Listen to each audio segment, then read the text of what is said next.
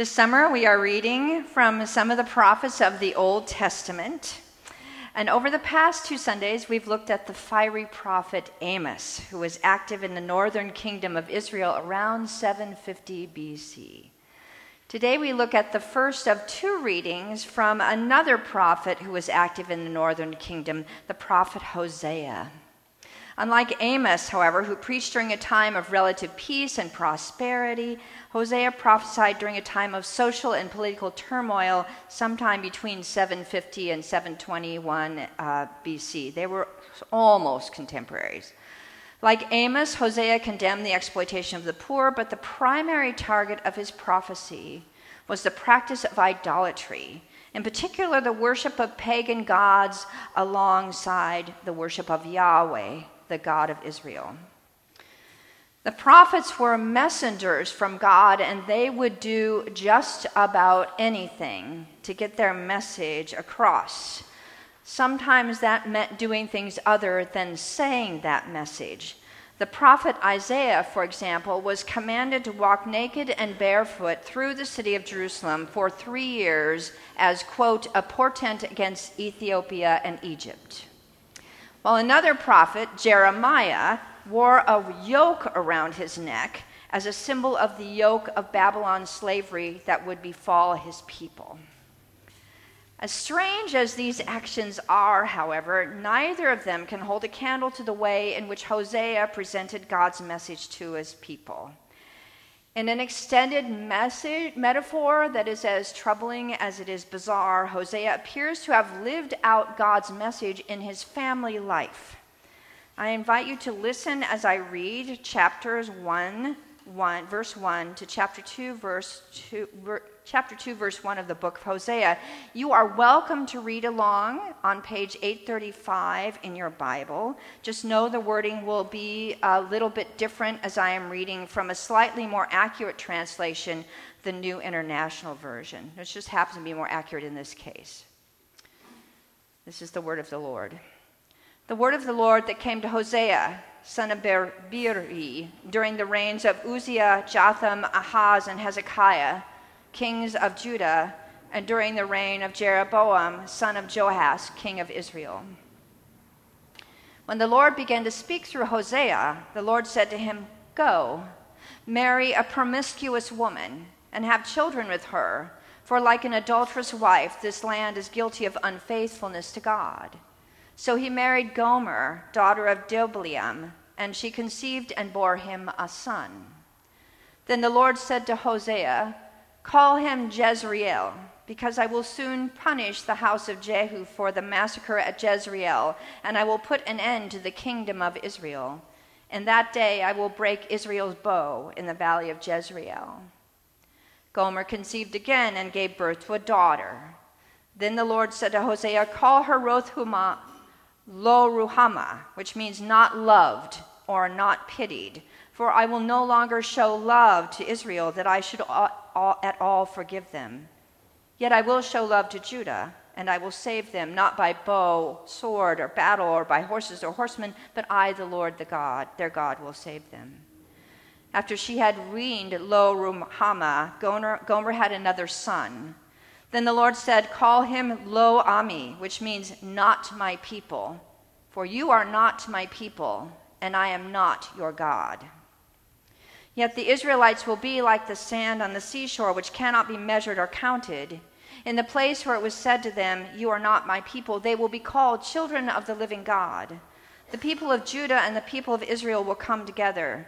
They will appoint one leader and will come up out of the land, for great will be the day of Jezreel. Say of your brother, 'My people,' and of your sister, 'My loved one.'" The word of God for the people of God. You say quietly, and I don't blame you. You can see why Krista and I made this deal that I would read the scripture so she didn't have to, given all the names. C.S. Lewis once said the Bible is adult literature. And this is certainly true of the book of Hosea. We are introduced to the prophet as he is commanded by God to marry a woman who is promiscuous and to have children with her. His marriage is to serve as a living metaphor of the unfaithfulness of God, the people of God to God, and of the people to each other. And even the names of the children that they have together are meant to communicate God's anger with Israel. Over the centuries, a number of issues regarding this text have been hotly debated and remain mostly unresolved. Part of the problem is that the whole marriage metaphor reflects the patriarchal society of Hosea's time, in which the husband was the dominant figure in a marital relationship, holding absolute power over his wife, whose primary worth depended on her ability to bear sons to carry on the family name. A woman who was unfaithful to her husband, therefore, not only placed the paternity of the children in question, but also caused great dishonor to her husband. And the husband had the right to punish her accordingly, sometimes with great violence. The second chapter of Hosea, which we will not be reading, reflects this painful reality. Unfortunately, the marriage metaphor of Hosea places God in the role of this dishonored husband and Israel in the role of the sinful wife. Roles that over the centuries have led to the characterization of women as sinful, wanton creatures who need to be controlled, even abused by their husbands in order to maintain the sanctity of the marriage. Such views of women are rightly rejected today, which also means that the marriage metaphor in Hosea may not work for us today. Furthermore, assuming that Hosea actually carried out God's command, the exact nature of Hosea's relationship with his wife Gomer is unknown. Though the wording in the New Revised Standard Version, now you're all going to look this up, the translation from which we usually read, seems to indicate that she was a prostitute. The Hebrew word for a woman who engages in such a profession is not used here, which is why I read from the New International Version. The Hebrew word reflects the English word promiscuous. Our best guess about Gomer is that she was habitually unfaithful. But since Gomer is never allowed to speak, we don't know, which is also a problem. Though Gomer and her children are essential to the prophet's message, they have absolutely no voice. We don't know if Gomer agreed to this marriage, or how she felt about the names her husband gave to their children, names which are at the very least unkind. The name of her firstborn son, for example, harkens back to a massacre that took place in a valley called Jezreel, in which a military official named Jehu usurped the throne of Israel by assassinating members of the previous ruling dynasty. And the name Jezreel will also come to be associated with the conquest of Israel by the Assyrian Empire in 721 BC. Gomer's second child, a daughter, is given a name that means not loved or not pitied, an indication of God's intense displeasure with his people. But can you imagine giving your child such a name? The third child, a son, is given the worst name of all, a name that means not by people. His name indicates that the covenant between Israel and Yahweh has been disrupted. In the eyes of the prophet, because the people have forsaken the God who gave them life, no longer will God say, "You are my people and I am your God." The relationship that they have enjoyed is over, and judgment is upon them. In later chapters, we will learn why Hosea is struggling against Israel. In chapter 4, for example, he spells out the damage that the broken relationship with God has caused. And this reads, "Hear the word of the Lord, O people of Israel, for the Lord has an indictment against the inhabitants of the land. There is no faithfulness or loyalty and no knowledge of God in the land. Swearing, lying, and murder, and stealing and adultery break out. Bloodshed follows bloodshed. Therefore the land mourns, and all who live in it languish together with the wild animals and the birds of the air. Even the fish of the sea are perishing." It is a picture of devastation caused by the unfaithfulness of Israel. The prophet goes on to denounce the priests who failed to teach their people about God and who led them to worship other gods, particularly the fertility gods, the Baals, along with Yahweh. He condemns those who use false balances and cheat the poor and decries Israel's choice to seek security in alliances with foreign powers instead of in their relationship with God. Given all this, in the eyes of the prophet, the scandal of Israel's faithfulness can only result in judgment and destruction. Fortunately, we don't stop there. Hard on the heels of the announcement through the third child's name that the covenant is broken, come these words. Yet the Israelites shall be like the sand on the seashore, which cannot be measured or counted. In the place where it was said to them, you are not my people, they shall be called children of the living God. The people of Judah and the people of Israel shall come together. They shall appoint one leader and will come up out of the land, for great shall be the day of Jezreel. Say to your brother Ami, my people, and to your sister Ruhamah, my loved one. Even as Hosea prophesies judgment, he also offers a vision of a future with hope. The hope of reconciliation between God and God's people, and even between the two kingdoms of Israel and Judah.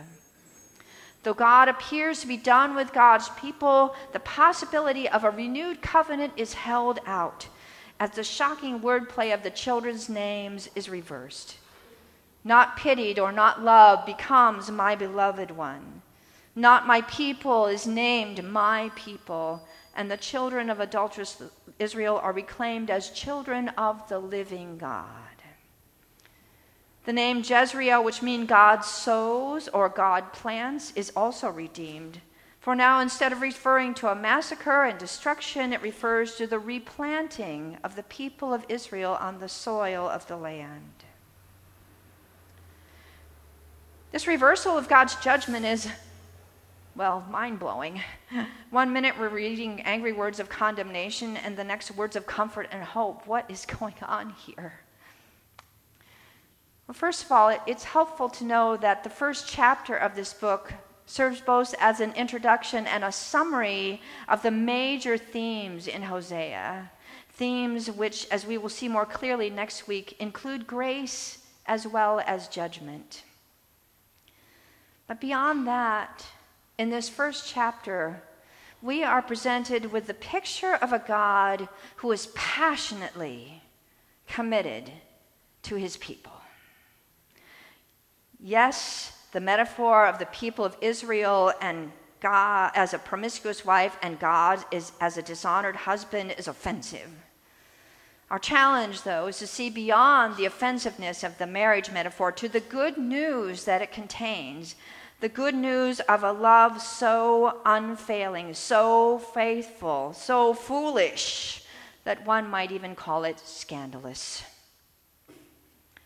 In a commentary on this passage, Bishop Will Willimon writes, conversation between Israel and Yahweh becomes heated, acrimonious, and fierce because Yahweh is so committed to Israel that Yahweh takes Israel personally.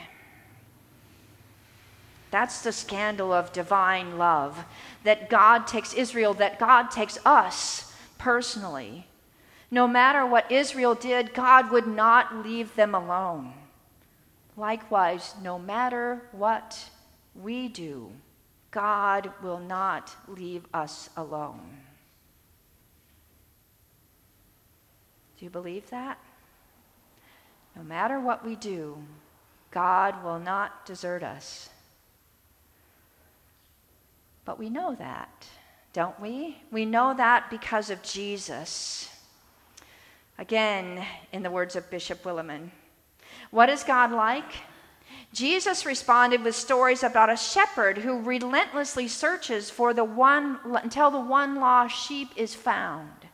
The woman who seeks until she finds her one lost coin. The father who waits and waits and waits until the lost son comes home. God is like that. God is determined to retain that which belongs to God.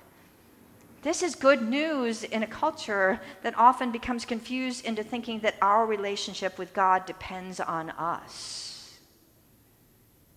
Quite the contrary. Our relationship with God rests on God's care for us. So Hosea does tell us that God is often terribly disappointed in us, grieved by the things we do, maybe even angry with us. But in spite of that, God remains faithful to us, faithful when we are not. God seeks us when we wander away and loves us when we turn away. In fact, God will do just about anything to stay in relationship with us, including becoming one of us, living our life, and dying our death on a cross. Hosea's marriage metaphor is offensive, even scandalous, but even more so is the divine love that will not let us go. In the midst of all that we face in our lives and our world today, this is welcome scandal indeed, something that can carry us through the times of turmoil and uncertainty when we are not at all sure of our way. We know that God is still with us. This problematic prophet also challenges us to respond to God's faithfulness with our own. While we may not worship fertility gods today, it is still easy for us to seek security and comfort in things other than our relationship with God, and to forget that such things as wealth and power and wisdom and the grapes that we eat and our very lives are all gifts of our gracious God. While it is right to reject the metaphor of a promiscuous woman, the prophet Hosea offers a poignant reminder that God's covenant calls for a response from us. Though God is always present to us, it is up to us to accept the love that is offered so freely and to let it work in and through us, to let it shape us and change us and make us into the people that God wants us to be, that God calls us to be, that we were born to be. Ours is a God who longs with all of God's heart to be in relationship with us, and who waits with open hands and heart to receive us. May we trust in that grace and come to know the scandal of divine love in our own lives and in the life of the church. Amen and amen.